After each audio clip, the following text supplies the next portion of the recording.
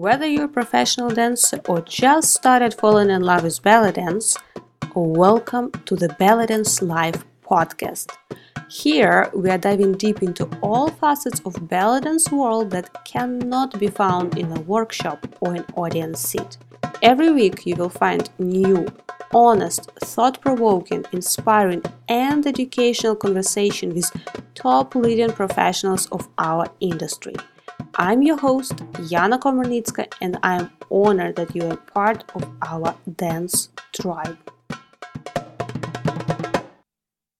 Hello everyone! Oh my god, we are so quickly approaching a new year, and I thought that at the end of 2019, at the end of this current year, we all need a little bit extra boost of inspiration and motivation to wire our next year for joy and success. So I decided to share quickly with you one of my favorite parts of interview with Shahrazad, which was episode number 3. I was honored to have this beautiful and talented dancer as one of our very first podcast guests, and we talked a lot about life in Cairo, dance life in Cairo, and all insights. So if you're interested, go back to episode number 3 and listen to it. But this little part that she shared, I feel it's a great reminder for all performers, for all teachers, or for anyone who actually dream about becoming a professional dancer in the future, either teaching or performing,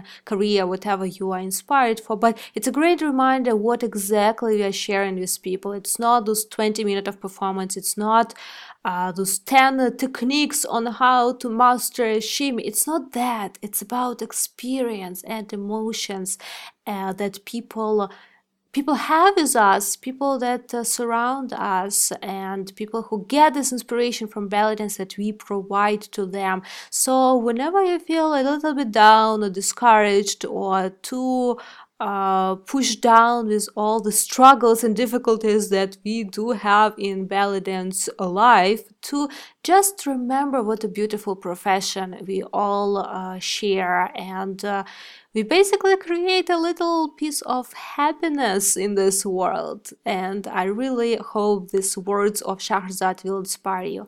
Once again, Happy New Year to everyone and best wishes to you and your families, and I will see you soon.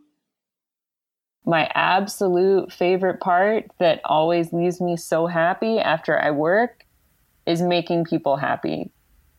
When you start dance from a hobbyist level or something, it's a very self-centered thing. Like, oh, I'm doing this because it makes me feel great and it makes me feel happy to be in class and to excel. But when you become a professional, I think there's a big shift in the focus. Of course, you want to take care of your artistic wants and needs, but especially when you become a teacher or a professional performer, now you have this obligation to your audience.